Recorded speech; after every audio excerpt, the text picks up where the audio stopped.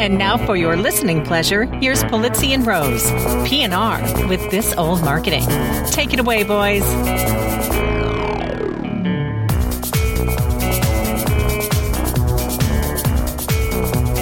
Well, hello, content marketers. I'm Robert Rose, and welcome to episode number 106 of PNR's This Old Marketing, recorded Sunday, November 22nd, 2015. Well, it's Thanksgiving time here in the United States, folks.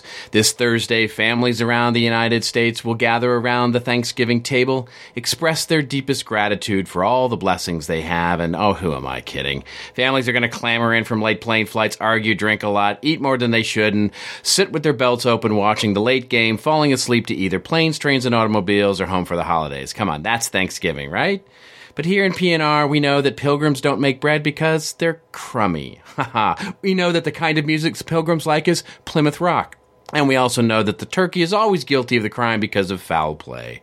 All right, enough of that nonsense. We have gratitude here at PNR. Joe and I are feeling the Thanksgiving love and gratitude. We give thanks for content marketing and the audiences it builds. We give thanks for great content, and mostly we give thanks to you guys for somehow enjoying our nonsense week after week. And with that, let's get our Thanksgiving show underway. And to start, let me introduce my friend, my colleague, and my co-host, the gobble, gobble, gobble of content marketing, Mr. Joe Polizzi. Happy Thanksgiving, my friend. Well, happy Thanksgiving to you as well. I didn't even realize until I got an email from one of our listeners that we totally blew by the 2-year anniversary. We were so stuck on the 100th episode that we totally missed that 2 weeks ago we celebrated our 2-year. Well, you're absolutely right. Holy smokes, it is. It's been happy 2-year anniversary. I then know, too. and I'm very thankful for you, Robert. Oh no! We should probably warn people that it's going to be one of those shows. It's a punchy we're both show, folks. Exhausted, but the Cowboys won, so you're happy. The Cowboys won. I am giddy. I am giddy that Tony Romo is back, and it's all a grand thing. But I'll let you describe what you're doing to be exhausted, but I have been lifting furniture and running around for almost feels like 48 hours straight trying to move into my new house. The reno is finally done. Yay! And now I'm just about ready to collapse. Yeah. So I ran my second half marathon of the year. So I have a goal to do 2 a year. So this is the second one, and the good news is I actually set a personal record. So I broke through 2 hours, which was a good time for 1:59:15. And our creative director Joseph Kalinowski was way in front of me, but he was pushing me all along the way. So it was nice. That's unbelievable. I mean, congratulations. I mean, first and foremost, a huge achievement. I mean, that's just. I don't even know if I don't know if I have enough stamina to spell half marathon, much less run one. It was a great thing, and I'm super proud of it. And I enjoyed the shower afterward. But I got to tell you, the best part of today was that the Browns didn't lose today. That's because they're on a bye, right? Exactly right. It's like Browns fans got up all around the world and rejoiced because today would be a glorious Sunday. That they wouldn't lose. Anyways, do we have any articles on this We do have some week? news this week. We do indeed. Despite the fact that it's a short holiday week, we do have some news. Our first news item comes from courtesy of TechCrunch.com. And it's all about the Y Combinator and a new launch of a new digital magazine called The Macro. And as it starts out by saying, there are plenty of tech blogs, but The Macro can go where no blogs are allowed, deep inside the Hogwarts of startups. Y Combinator, mixed with an unmentionably candid advice and embarrassing tales of failure, meant only for the ears of YC's founders and mentors, are stories worth spreading beyond the accelerator. And basically, it goes on to talk about the sort of launch of this new digital blog magazine called The Macro, and also calls it, and I had to love this when it got to it, and I want to get your take on this, Joe, is they called it content marketing because as they say, that we've seen with venture capitalists taking off to different channels and startups taking to different channels. Here's Y Combinator basically creating a publication to further recruit and further create excitement around the idea of startups through the Y Combinator. Did you come away with the same thing? Oh, I love, there's a couple quotes in here that are priceless when Y Combinator's talking about about why they created it. They said, we didn't say we needed another recruiting tool, but they said still to this day, when we ask founders why they applied, they'll point to Paul Graham's essays or Sam Altman's How to Start a Startup class at Stanford or Jessica Livingston's book, Founders at Work. I mean, all the things that, they're talked about, involved in. So the way that they drive business is by getting, the essence and the values of and the stories about Y Combinator out there. So it makes perfect sense, right? It's actually interesting they didn't do this sooner. Yeah. Because it makes too much sense. And what founder out there or wannabe founder is not going to want to get this publication? I mean, they're gonna absolutely want to hear the stories of the failings and the successes and what they need to do. And it's sort of the inside scoop of the organization. And I think it's brilliant. It's funny. I don't know why it's one of those things where you go, wow, why didn't I think of that? I mean, it seems such a natural fit for a magazine or a publication in general. Much less published by, one that's published by the Y Combinator. And look, there are other, our friend Jay Acunzo at OpenView. At NextView, yeah. Yeah, NextView, sorry. That's and good. is been doing this for a number of years, sort of helping steward and teach startups about how to get into the practice of content marketing. So this is not a new thing by any stretch of the imagination. Well, and then OpenView Venture Partners, we've been... they had the OpenView as a case study in Epic Content Marketing 2 years ago, and sure. Obviously we've used them as a case study throughout, and their blog is one of the leading blogs, I would say, for founders, for those mid-sized startups looking for growth. So this is not a new thing. So I don't think that they're YC is actually breaking news here, but I love the story is worth reading just because it's almost like. This is stuff we've been talking about forever, but they're talking about it like TechCrunch is talking about this. This is just an amazingly new thing. Oh, my goodness. Yeah, right. And it's like, yeah, it's been around for a little while. It's good. Yeah, this content marketing thing, yeah, it's been around for a little while. But I also love how so Y Combinator is certainly one of the biggest, quote-unquote, brands out there in this startup space. And them using this as a recruitment tool is just a really cool idea for really, it's not like they need to sort of make startup life cool, but by making startup life cool, they sort of separate themselves from the pack and begin to be able to say, not only one, here is, basically line up, here's all this really cool sort of, lifestyle and startup and, why we're so great and all of that. That's all great and everything. But the other thing is they can start to really attract and teach those that are applying what works and what doesn't, et cetera, et cetera. So they're actually improving the pool as they widen it. It's if that makes sense. I think this content marketing thing is going to take off. I think you're going to see more. I think it's such a natural fit in the VC community. It absolutely is, because you can talk about the stories. I mean, these are real challenges.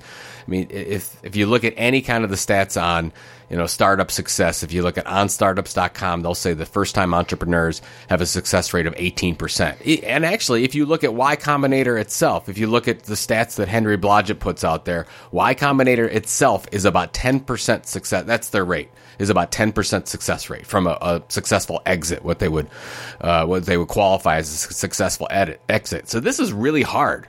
Like, it's not easy. You're going to fail way more than you succeed. So I think if you can prepare founders a little bit more for this and at the same time help recruit them to YC, it's a win-win all the way up. Absolutely. Absolutely. All right. I think enough about that. Let them get their own audience. That's right. Enough it. Advertising Just stop for them. Yeah. All right. Our next story. We're going to pair a couple of stories here, actually, all on the same topic.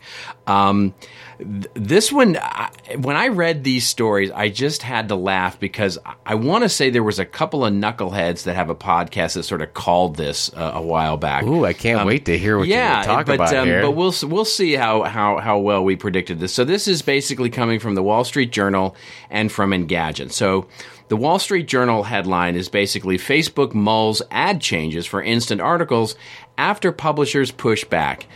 You might as well reword that headline. Facebook considering ad changes after publishers have a toxic freak out about how much money they're making, because the article opens up by saying, Facebook is now experimenting with new advertising approaches for its instant articles platform after publishers encountered challenges generating ad revenue because of restrictions imposed by the social network. And then if we move down and we move to the Engadget article, which is basically entitled Facebook Instant Article Ad Revenue is in Challenge, 20 participating publishers of Facebook Instant Articles program just aren't getting as much money per post as they do for pieces posted on their own websites. And so I guess because of the restrictions, I'm shocked that the publishers are having challenges here generating the amount of money. I mean, what part of this didn't they understand when they got into this deal? Where I don't understand how this was a surprise to anybody. Yeah. But is it? I mean, is this a surprise?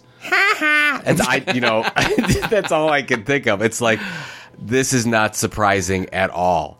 The fact, here's actually the only surprising part about this article is the fact that there is surprise about it. Well, there's some people from the Washington Post surprised.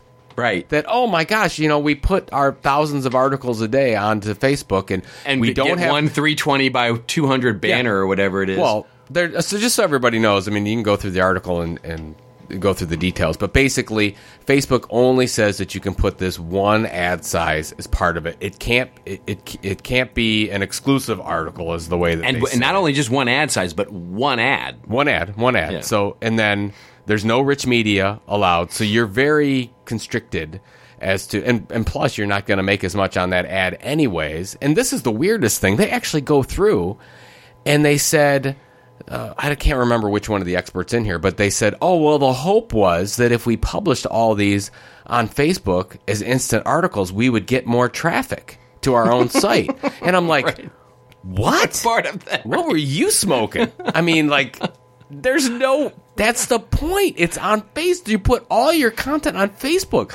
So they don't have to go to your site anymore. You took all your content assets and shoved them in on somebody else's platform, hoping that you could monetize those, but you have no control over any of the monetization. So now you're complaining.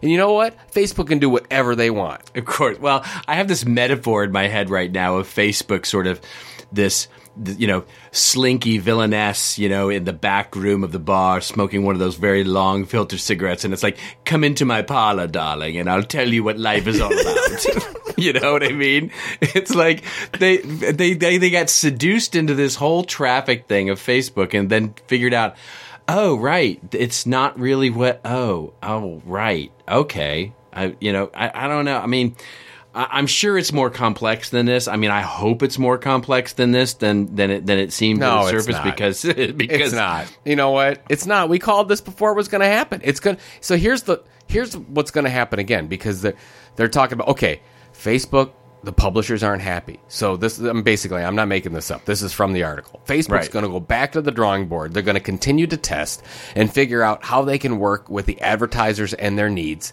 to make this more of a product that the advertisers would want.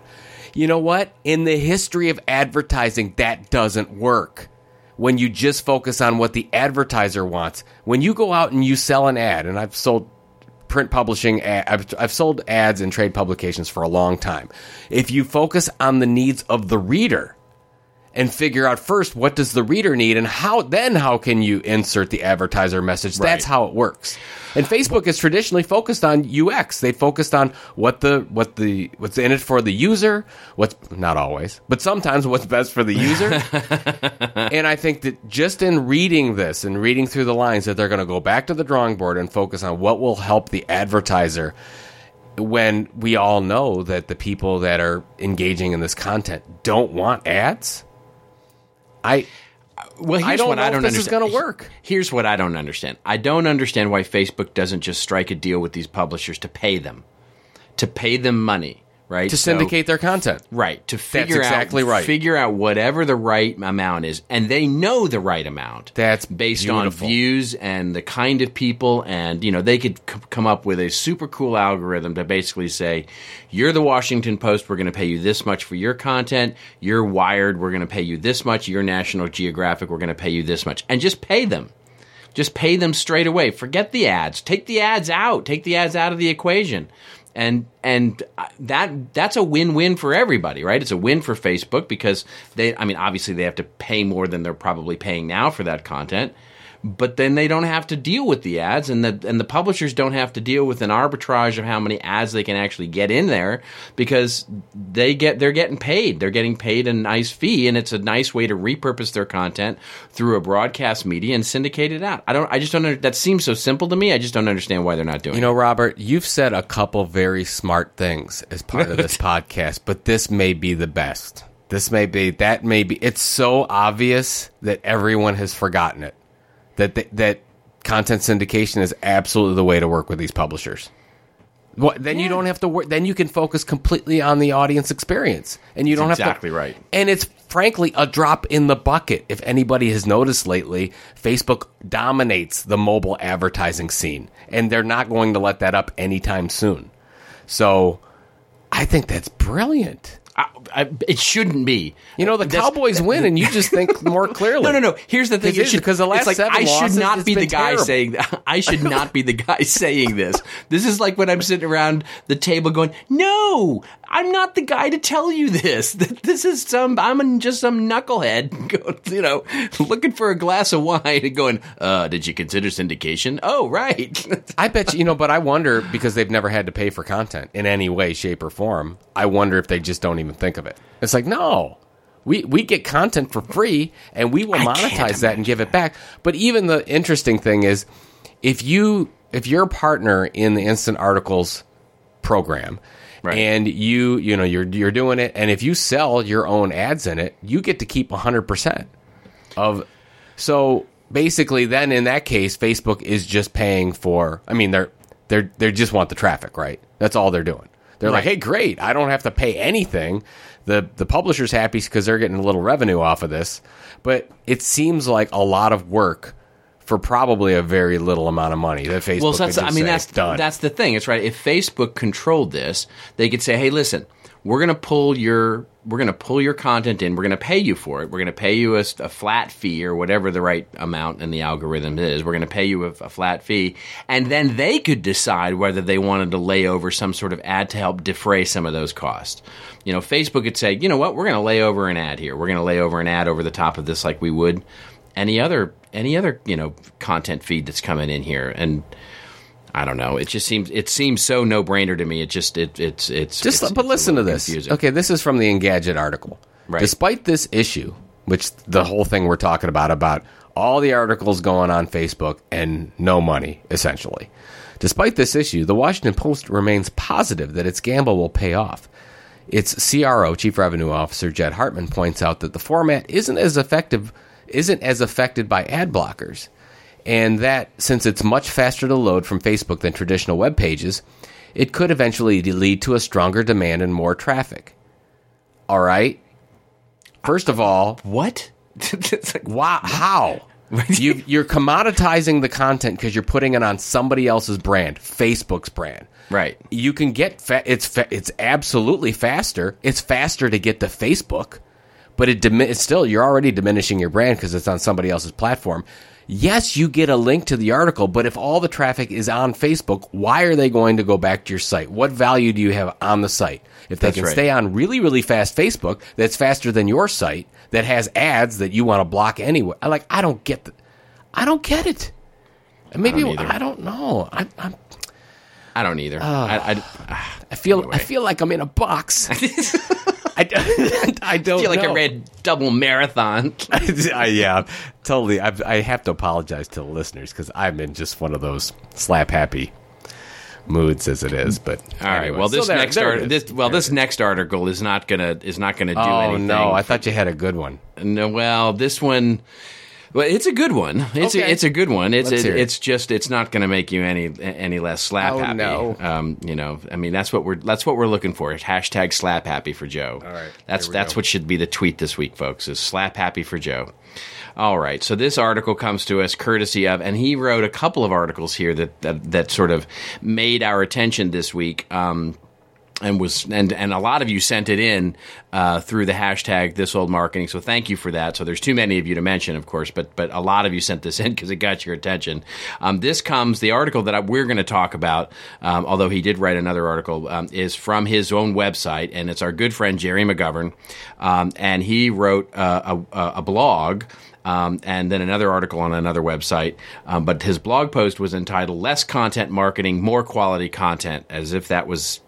anyway, I'm not even going to start there yet. Yeah. But he basically opens up the blog post by saying it's incredibly hard for a professional to think outside their profession, but in an increasingly interconnected, collaborative world, it has never been more necessary. But what do we do, he says. The content marketer looked at me plaintively. We're nearly all former journalists, and there's no work in journalism anymore, so we have to do something. We have to write. He goes on to say basically blah, blah, blah. The content is like a nail and everybody wants a hammer. And then sums it all up before he sort of goes into some examples, I guess. Seems limited to the examples, but his examples were basically content marketing is going to die and it will be rolling down the hill of irrelevancy and waste. What say you, Joe Pulizzi? Are we rolling down the hill of irrelevancy and waste? So I think I need your help explaining this to me. So basically, I'm reading through and it says at the end, what's really going to save the day is quality content that is helpful, explanatory, and supportive. It's basically, let me explain this to you, and I'll re-headline his article. His article should have been headlined something to the effect of, bad marketing is going to die, good marketing is what should replace it. Yes. But he had, instead of saying bad marketing, he said content marketing. Correct. Well, this is interesting, and as you know, we were talking about this while we were on our masterclass series. Yeah, because a few people sent it over to us. A few people sent it, and we were talking about it, and of course, I saw your. Was this who sent it over? Where we were talking online? Was that who sent it? We got to give credit to somebody who sent it originally. Do you remember? I don't remember. I can look while we're talking. She's gonna be mad if we don't give her some props out because it sort of started the conversation. And you said this really well because I love this. I use this whole article that we put. I put into the weekly newsletter at Content Marketing Institute. So it was Carmen Hill. Carmen Connective Hill. DX. Carmen, thank you for that. It was perfect because then you got Robert on a rant, which I loved, and in that rant. You said, so I'll preface this as first, Robert Rose, CMI's Chief Strategy Officer, equates Jerry's argument to what it might be like to eat a bad batch of chocolate cake. You say, everybody makes chocolate cake with vinegar and mustard and horrible ashes. Chocolate cake is awful. And then I go, just because there are companies out there that are doing content marketing wrong doesn't mean the entire approach is bad. And I think that's the key here. That I think that we look at the number of companies, and don't get me wrong, Jerry's right. There are a number of companies out there that are doing it poorly, but you can't just say, and the way that, this is the way that I put it and you and I were laughing about this at the masterclass. So this is the way I couch this argument. I saw a truly horrible press release the other day. Public relations doesn't work. That automotive ad was truly the worst piece of content on the planet. Advertising is dead. Our lead salesperson botched up that telesales call today. Let's get rid of all our salespeople. That's the argument that I think Jerry is making here. Do you agree with that? There was yes. Since a couple people are doing it really bad, it's content marketing is bad, and we need something else that I think he's trying to say is content marketing, but he just says it's good quality content. Right. I mean, I think he's actually, I think he's actually taking it one step further. This is like the sales guy making the call and being a horrific sales guy on an outbound call, and the business going, we got to kill phone. Phone is no good. Phone provides no ROI because it's like, God, it's a frustrating thing. And I know Jerry. Jerry's a lovely guy. First of all, let me just be really clear. Yes, he is. Absolutely. We love Jerry's work. Jerry, you're great. We love you, Jerry. Except for this article. We've debated. we had a debate at one conference where we had fun, and it was really, really lively. And so we've had beers together, and I like Jerry very much, but he's just dead wrong here. He's just wrong to sort of say content marketing is going to die in irrelevance and waste, and what's going to replace it is quality content. It's just that is such a straw man argument. It's not even, you know, the challenge I had with this. Normally, I would have said, you know what, this isn't. You know, this is the kind of thing where you go, oh, it's just too easy of a thing to pick on. But he wrote it not only on his blog, but he wrote it on, I think it was CMS Wire or somebody like that. Yeah, CMS Wire. Correct. Where he also basically took the same position and wrote this article. And this is the kind of thing that basically makes our job really, really hard, because when we go to and we teach a master class, or I go do a consultation or an advisory day, or we're at Content Marketing World, and somebody comes up to me and says, I really can't convince my CEO and my VP that content marketing is something worth doing, it's because of an article like this, where they say basically content marketing is a stupid SEO only focused thing on making and talking and providing sort of horrible content around ourselves and talking about ourselves, when it's so the opposite of that. And then we go off and try and make the case that it's not. It's just, it makes the road for us steeper. And so I have to rant on it. Well, and the other thing is that he goes on and on about, okay, we don't need more content marketing, and then gives 5 examples of why content marketing will be great. Well, yeah. Basically he gives 5 examples of people of removing a lot of old content on their site and focusing on the good content on the site. Which I know those case studies. I've heard him do those case studies before. I've heard Christina Halverson do those case studies before. They're fantastic case studies, and we talk about this all the time. In fact, you give me credit for this silly little line I came up with, which is our goal should be to produce the least amount of content with the most amount of impact. That's the core of what we teach. That's where, again, that we need to do a better job, because people they simply equate content marketing to this, oh, we're going to just sling content crap all over the place. And it's just, and of course, you know, we do the best we can, but it's challenging. It is. What? I know. When we get off on it. It's Thanksgiving, man. We should be grateful. We should be. Yeah. Why are we ranting? Why are we ranting so much today? I don't know. Maybe it's me, and I'm projecting onto you. You're not. You're not. It's something that. Well, you know. The other thing that I want to say, because I think it's really important. In the CMS Wire, he says it in this one as well, but in the CMS Wire version, he gets to the, you know, content marketing is horrible and you need this quality content. But he says, okay, here's the prescription for success with content. He says, be useful and answer your customers' questions. So here's my belief on that. That may work, but it probably won't anymore. That was a really great strategy about 5 years ago. Right. Where you just want to be the Wikipedia of your industry, and you could do that. There was a moment years ago where you could probably make that happen. I don't think you can do that today. What do you need to do today? You need to create a really good strategy that helps you tell a differentiated story consistently over time. That's what we talk. That's what you've been talking about in your master classes for the last 2 weeks doing this stuff.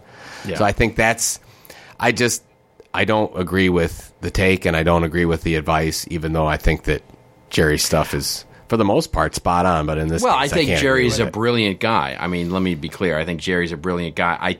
I have the feeling he's doing this to take a position. He likes to be prickly, and so I have to believe that he knows that this is the kind of reaction it's like. Although interestingly, it didn't elicit that kind of reaction on the comments to his blog. And only mildly so elicited it on the CMS Wire post, mainly because I just don't even know what you'd argue, right? I mean, because what you're arguing is you're saying, yes, I agree, quality content is important. Yes, but there's nothing to argue against other than that, because he's basically, as I said, he's saying chocolate cake is horrible if you make it with, well, of course it's horrible if you make it with vinegar and ashes, and of course it is. And of course quality content, and then you can say, yeah, see, you agree with me. It's like, that's what's so frustrating about this article is that it's such a straw man argument that it's just very hard to take. I have nothing else to say on it. I'm spent. I'm coming to my parlor, darling, and let me tell you about things. I completely lost my shoes and my glasses over that article. All right. Our last article, and this is one of your favorites, I'm sure. It comes to us courtesy of Ad Age. Headline is, How Data Will Transform B2B Marketing. Now, I have to say, I really like this article for a couple of reasons. But, I wanted to get your quick take on it, and I definitely have a take on it here. The article opens up by saying, data-driven programmatic technology has been transforming brand advertising over the last 5 years, but it's only in the last year or so that B2B marketers have really been able to share in that glory. The widening availability of quality B2B data means that business marketers now have the opportunity to target and optimize campaigns with incredible precision and efficiency. The author then goes on to sort of outline 5 different ways, the trends that he sees in terms of 2016 about the way that B2B marketers are going to be able to utilize data more carefully. Did you have a take on this or any one of the 5 sort of trends that he identifies? Yes, I think for the most part, a lot of these are spot on. I mean, if you look at the number one is account-based marketing is the new black. We have our content marketing predictions coming out in the next couple weeks, and there were a number of people that I really respect that were heavily talking about this rise of account-based marketing and focusing on the companies and the data that we have over that, and that's just a smart place to go. Sure. I don't have any issues with that at all. Lead scoring will become laser accurate. That I don't know. I'm a little iffy on that. I'm a little bit iffy about that. And the other thing is, there's a lot of talk here about third-party data, which I'm not a data expert, so this may be coming out of left field, but in the people that I talk to that are involved themselves in heavy data, they really want to get their own proprietary data and not be as involved as reliant on third-party data, other people's data as well. And I know it's out. I mean, I think you should look at all kinds of data when you start to score your leads, but I don't think it's a perfect system. I think that this article seems to me taking the position that we're so close, and I don't think we're as close. I think we're still very early days when it comes to data. So here's the thing: I absolutely 100% agree with you. I would look at these trends and go, they're accurate trends, not for 2016. And the trend that I like the best, and is probably not a surprise, is the number 4, which is basically customer-centric content gets much better with data. And this is something that, as you know, I talk about at some length at the masterclass, is looking for those multiple ways to get value out of an audience other than just top-line leads or better leads, right? There are ways to look at the data that can be derived out of the consumption of content to make a lot of different value for the organization. Everything from driving media buys down to understanding personas better to understanding message resonance, being able to sort of test messaging. And he actually mentions that in there as an example of this. That, I think, is there. In other words, that, I think, is an unexploited, for the most part, attribute of marketing automation that most marketing teams aren't availing themselves of. In other words, using the marketing automation system to integrate into the blog or integrate into a digital owned media property and use the consumption of content to help inform sales into what content is resonating, or it help inform the web content management system on how to optimize the content across the different visitors that are coming in. Basically, use the data of content consumption to provide for a more targeted, accurate, and resonant sales message.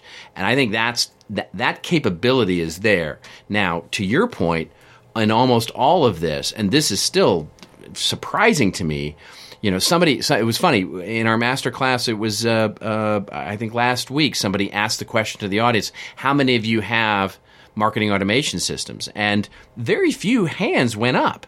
And this is still something, we've talked about this on the show a couple of times, where we talk about how, despite the buzz that of how many companies out there you think they have marketing automation systems, very few have actually deployed them, and fewer still. I think the number was 4% from some study 4% is what I heard. Yeah, 4%. And of those, very few have actually done anything other than sort of implement the ability to email a list. and send them to landing pages. They're not using it for the content targeting and those kinds of applications. That's still just not there. I think so. I mean, I guess really the take on this is, if you're in the business of B2B marketing and looking at sort of integrating marketing automation and data and enriching your audience database to such an extent that you can start using it for whatever purpose you have, it's early in the game. You're not late to it, but the key there is, how can you unify owned media properties to provide that sort of continuation of a journey? And what I mean by that, in its simplest sense, right now in most B2B organizations, if we have a blog at all, it's WordPress and it's not associated with anything. And if we have a marketing automation system, it's strictly set up to handle landing pages on the website and email, and that's it. And there's this really interesting wall that sort of hands off the different, things, where our audience database in WordPress is a WordPress email list, and our marketing automation database is this marketing automation database, and our CRM system is our CRM system, and we have no ties between those things. And marketers in B2B organizations are just going to have to get a lot better at doing that now, because the opportunity for getting good at that is now. And we're starting to see some of the real forward-leaning companies get a tremendous amount of value out of that, and it's one of the big reasons that content marketing can really work.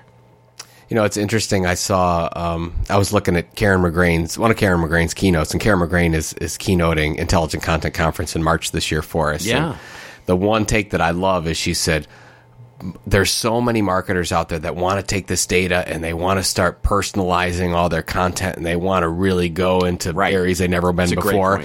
And then you look at the experience across all these different, mobile devices and desktop, and they're horrible experiences. Yeah, and they're trying to move past that into personalized content and really leveraging this data. And she says 99% of the companies out there aren't ready for it. We just need one really good, solid, consistent experience. Let's start with that. And I love that. That's exactly I think that's what in a lot of ways, that's what you're saying as well. Yeah, it is. And sort of to support that, and I love that. I've heard her sort of talk about that before, and I think it's such an important thing. And the thing that we talk about a lot is, there's I think it was Adobe that did this study where they found that basically 97% of marketers believe that personalized content and connected experiences and digital experiences will lead to higher conversions and better engagement and better sales results, and chocolate cake is good, but 3% of them feel like they have the capabilities and integration with the other parts of the marketing organization to be able to do that. And so it is still early days here. And so the takeaway for me is that 2016, if these are the B2B trends for 2016 from a data perspective, and I don't see any reason why they shouldn't be, the real takeaway here is that it's still real. If you're feeling like, wow, that's a really hard hill to climb for our business, it is, but it's one that is right now not a lot of climbers on it. So it's true. It's one that's a huge opportunity to start to differentiate and get good at this and do it fast. Agreed. All right. Well, hey, I know something. Yes. I know something that we can both be grateful for. What's that? How about a sponsor message? That would be, you know what? We have a wonderful sponsor message this week, a very uncharacteristic sponsor message. Is indeed. This week, This Old Marketing is sponsored by CMI University. I've heard of that company. Did you hear about this? Content Marketing Institute's online training curriculum. Did you know, Robert, that winter enrollment is open now until December 31st? I heard that as well. Yes. And we are limiting enrollment to just the first 500 students. And of course, we've been doing these master classes across the country, and they've been let into our little secret. So if you are now everyone is now let into this. So if you want to sign up for CMI University before December 31st, 2015, we've got a couple kickers for you. First of all, you got the early access to CMI University. We're doing a little bit of reboot on our training program. We're super excited about it. So we've got over 20 hours of specialized content marketing training from planning to measurement, and that will include free Content Marketing World 2015 video on demand access. Wow. That's a $595 value there. And free Content Marketing Show 2015 video on demand access. That's our Content Marketing ROI show. That's also a $595 value. All this for less than $1,000 for the entire year, but you have to sign up before December 31st, 2015, and you need to go to contentmarketinguniversity.com to get all the details and sign up before the end of the year, and that's contentmarketinguniversity.com. Absolutely. I love that sponsor. That's a good sponsor, and that is a good deal, I have to tell you. That is a good deal. It actually is. That is a lot of value. The amount of content that you can the amount of content marketing just sinking into the geek, man. Sinking into the geek. Well, here's the thing. That should be the title of this episode. Sinking into the geek. Yeah. Because I think I was going to go with something like Facebook's, maybe seducing the dark side. I don't know. Come into my parlor, darling, and I'll tell you everything that you need to know. No, honestly, if anyone listening has extra budget for that you have to use before the end of the year, this is a great thing to use it on. Just go ahead. Just don't think about it. Just do it. Absolutely. All right, ladies and gentlemen, it is time for your favorite part of the show. It is our rants and rave section where Joe and I go off on a little bit of a rant or a little bit of a rave over something that makes us feel like we're stuffed with that perfect cooked turkey with stuffing and cranberries and rolls and mashed potatoes, or makes us feel like, you ate too much and you want to just, that. Yep. So let's see. I guess I'm going first because I have this old marketing this week. All right. So I have a very short rave. I wanted to make it a rave this week because of the holiday week and because, quite frankly, we've been ranty enough. Yeah, not a really great Thanksgiving episode, exactly. I think, so far. It's all peace and love, man. My rave this week, it just weirdly happened to be coincidental. I just have to rave mostly about this person. He's a big influencer. And in fact, it was what inspired me was it happened in threes. Like somebody asked us this during a masterclass, like who was an influence. And then I got asked again in an interview that I did. And then I got an email from her, not personal email, but an email from her newsletter, which is one of the only newsletters that I truly read every time it comes out. It's the author and the professor. It's Rita Gunter McGrath, and if you have not read any of her books, I could not recommend them highly enough. She's got a book called The End of Competitive Advantage, which is probably my favorite business book of the last few years. It's just a delightful, wonderful, strategic, great read. She has another book, if you want to sink into the geek, as it were, and this is what I'm going to rave about a little bit, is this book called Discovery Driven Planning. And the email that she sent over that I got this last week basically said that discovery-driven planning, as she's starting to see it, has become a little bit mainstream. And she starts to talk about how the innovation that she saw, years and decades ago from Walt Disney Company to its, how it got its theme park and Federal Express and Polaroid and all of these sort of companies that sort of went into the unknown and had spectacular failures along the way.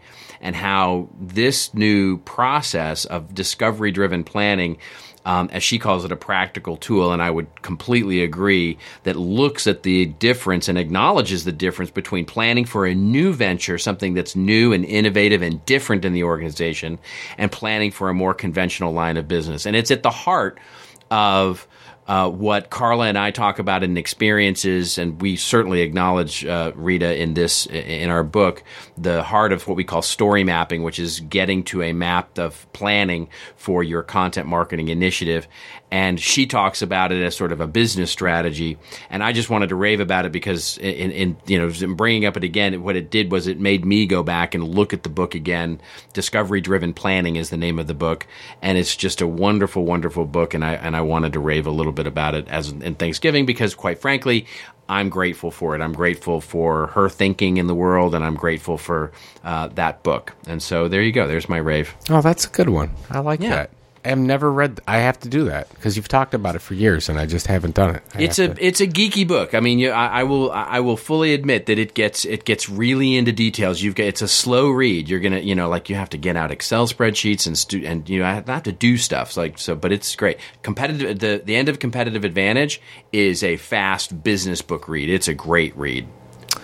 Just on that topic, I had the question the other day from somebody that said, they're an entrepreneur, and they said, what two books, should I read? Like just off the wall books that that influenced you as an entrepreneur. And I said, here it is. There's two things. One is if you want to figure out what your purpose is, read Think and Grow Rich by Napoleon Hill. If you want to figure out what your passion is, read Stranger in a Strange Land by Robert Heinlein. And I love that mix. It's like my favorite mix of two wacky books as you bring them together. Book. So yeah, it's a great book. I mean, that's where I was telling you the other day. Like I really learned about what passion is by reading that book, Stranger in a Strange Land, and of course, my goal setting is all because of Napoleon Hill's books. So there you go. Unfortunately, I would like to say that I stayed with your tone and the good spirit that you gave with your rave, but you didn't. But you didn't. But I did. You're right. Yeah, I had to go there. I had to go to that unholiest of unholy places, which is the rant on Thanksgiving week. Well, let's hear it, man. I'm ready. So here's the deal. And I like marketing land, by the way. I like what marketing... I always do the disclaimer, right? I like what marketing land does. But I love you. There's this article. We rant because we love. There's this article that my good friend from Norway sent me, Carl Wilhelm Vedvik. Sent this over via LinkedIn over to me, and it's called Content Marketing Done Right, 8 Examples You Can Learn From. And it goes on what makes content marketing truly great, and the columnist is Pratik Dholakia. I don't know if I'm saying that right, but it sounds like that would be the way to say it, or it looks like that's the way to say it. And goes through, and I read it. And of course, anything that says, here's what content marketing is, I've got my antennas up, and I'm saying, okay, let's see if they get this right, or they even know it. Okay, number 1, Coke's Share a Coke campaign. And my head hit the table. Coke's Share a Coke campaign is not content marketing, hence the campaign in Share a Coke campaign. Yeah. It's advertising and a little bit of branded content. It's clever. It's lovely. It's wonderful. Hey, it's very clever. We love it. I'm a big fan. I've seen the viral, in air quotes, viral videos that have gone on talking about Coke and sharing the Coke program and the opportunity to personalize your favorite drink and all that stuff. Loved it. You know what? Not content marketing. So then they go through. They got, Buffer's right. Number 2's right. Number 3. Hootsuite and a Game of Social Thrones. Have you seen this video? I have. You know what? It's an ad. It's not totally an ad. It's an advertisement. It's a great ad. It's a great wonderful ad. It's a fantastic ad. I absolutely love it. Everyone should go out and see it. But one 1 minute and 30-second advertisement, just because it's a good one, doesn't make it content marketing. All right. So I'm like, all right, two out of 3. That's not very good. It's not very good. You're actually already 2 out of 4 at this point. Well, all right, yeah. So you're going 50, down. He's batting 500 at this point. Yeah, batting 500. The other ones is getting some other ones right. I'll go through you could make a case of content marketing. Okay, here I get to number 8. I'm feeling better because they got a couple of these right. I go to number 8. Number 8, share as image. I'm like, share as image? That's interesting. Here's a company who's making strides in visual content. You know what it is? It's a product. He's basically share as image. He's saying is a really good visual service. He's basically saying a great example of content marketing is this product, share as image. And again, I had a big bump on my forehead when it hit the table.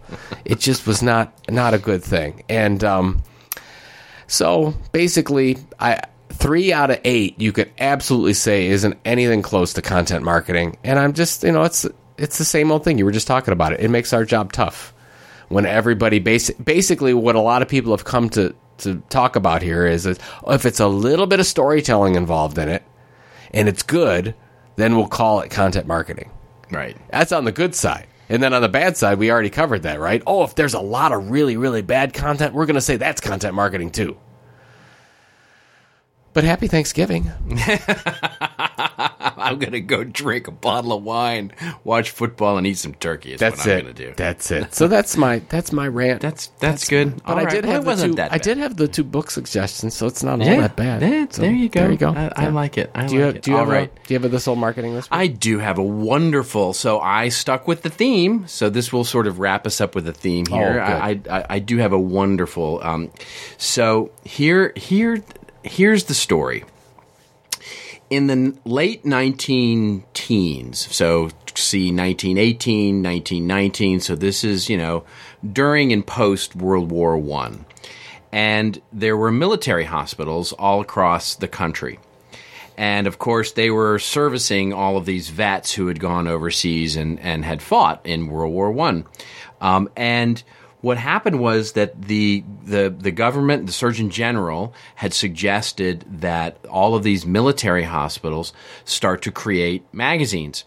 And they created magazines that were originally intended just to be internal for sort of morale and sort of, getting everybody up, but became so popular that they went outside the military hospitals.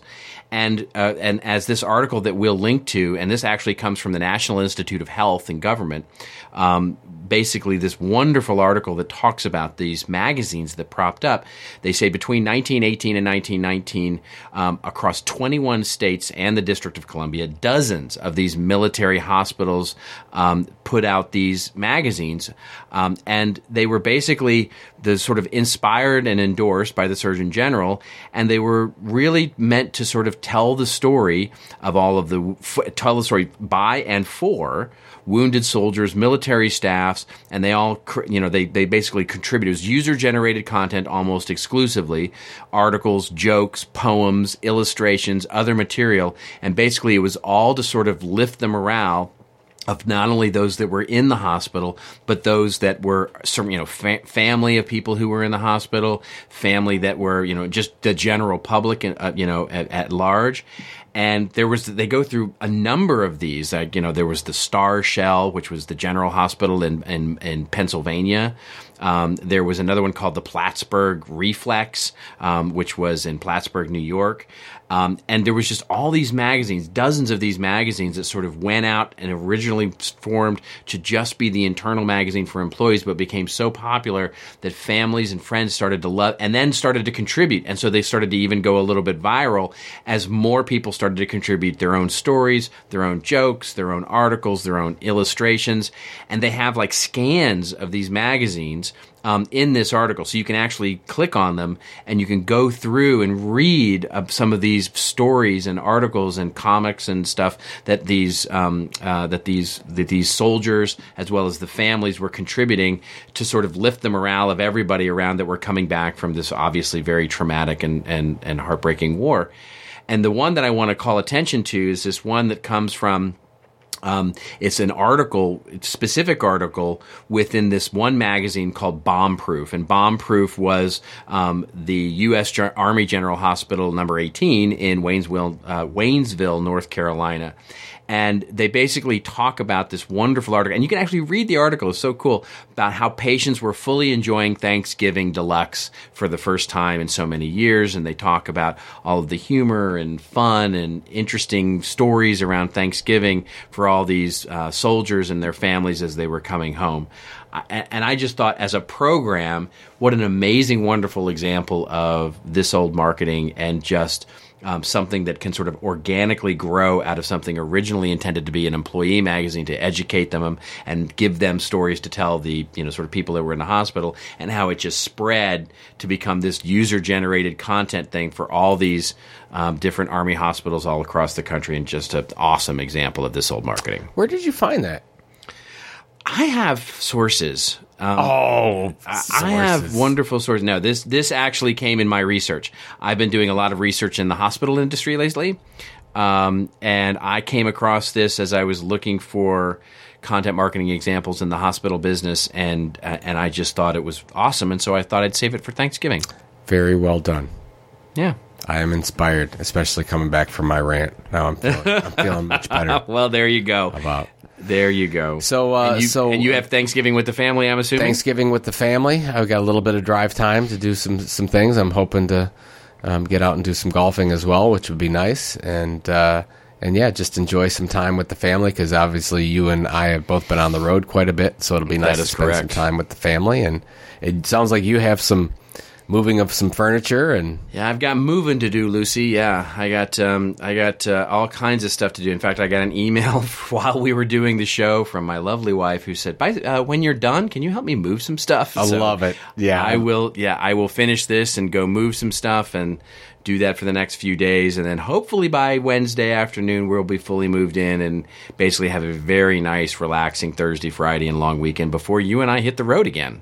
That's exactly right. We've got 2 more cities, Austin and D.C., the week after Thanksgiving, and that'll be it. That'll put a capper on a very successful masterclass tour. But enjoy the week off, my friend. Happy Thanksgiving to you and yours, and then we'll see you on the flip side.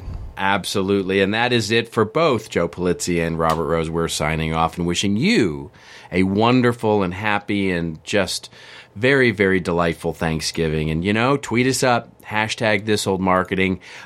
We would love those story ideas. We love those This Old Marketing examples. Keep them coming, folks. We absolutely adore them.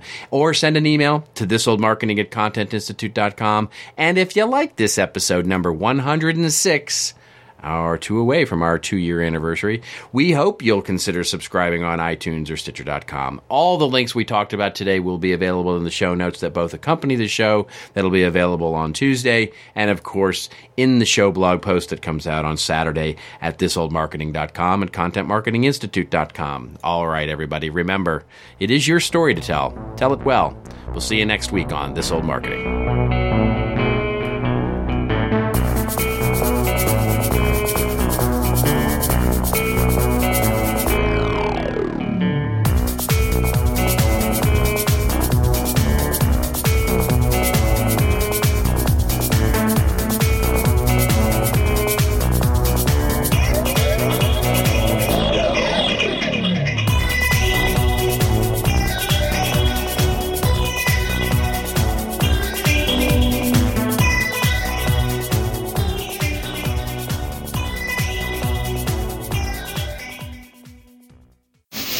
This show is part of the CMI Podcast Network. Check out all of our shows at ContentMarketingInstitute.com.